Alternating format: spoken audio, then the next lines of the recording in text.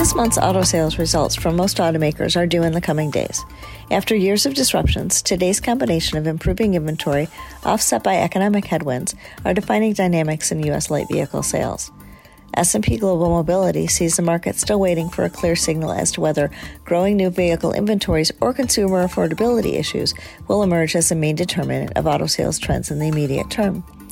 We project new light vehicle sales volume in May 2023 to reach 1.31 million units, up 18% year over year. This would be the 10th consecutive month of year-over-year volume improvement, though also lower than April 2023 volume. We may see inconsistent month-to-month results for much of the year. Consumer choice is buoyed by increasing inventory and sustained downward pricing pressure, yet potentially restrained by affordability challenges, macroeconomic uncertainty, rising interest rates, and tighter credit conditions.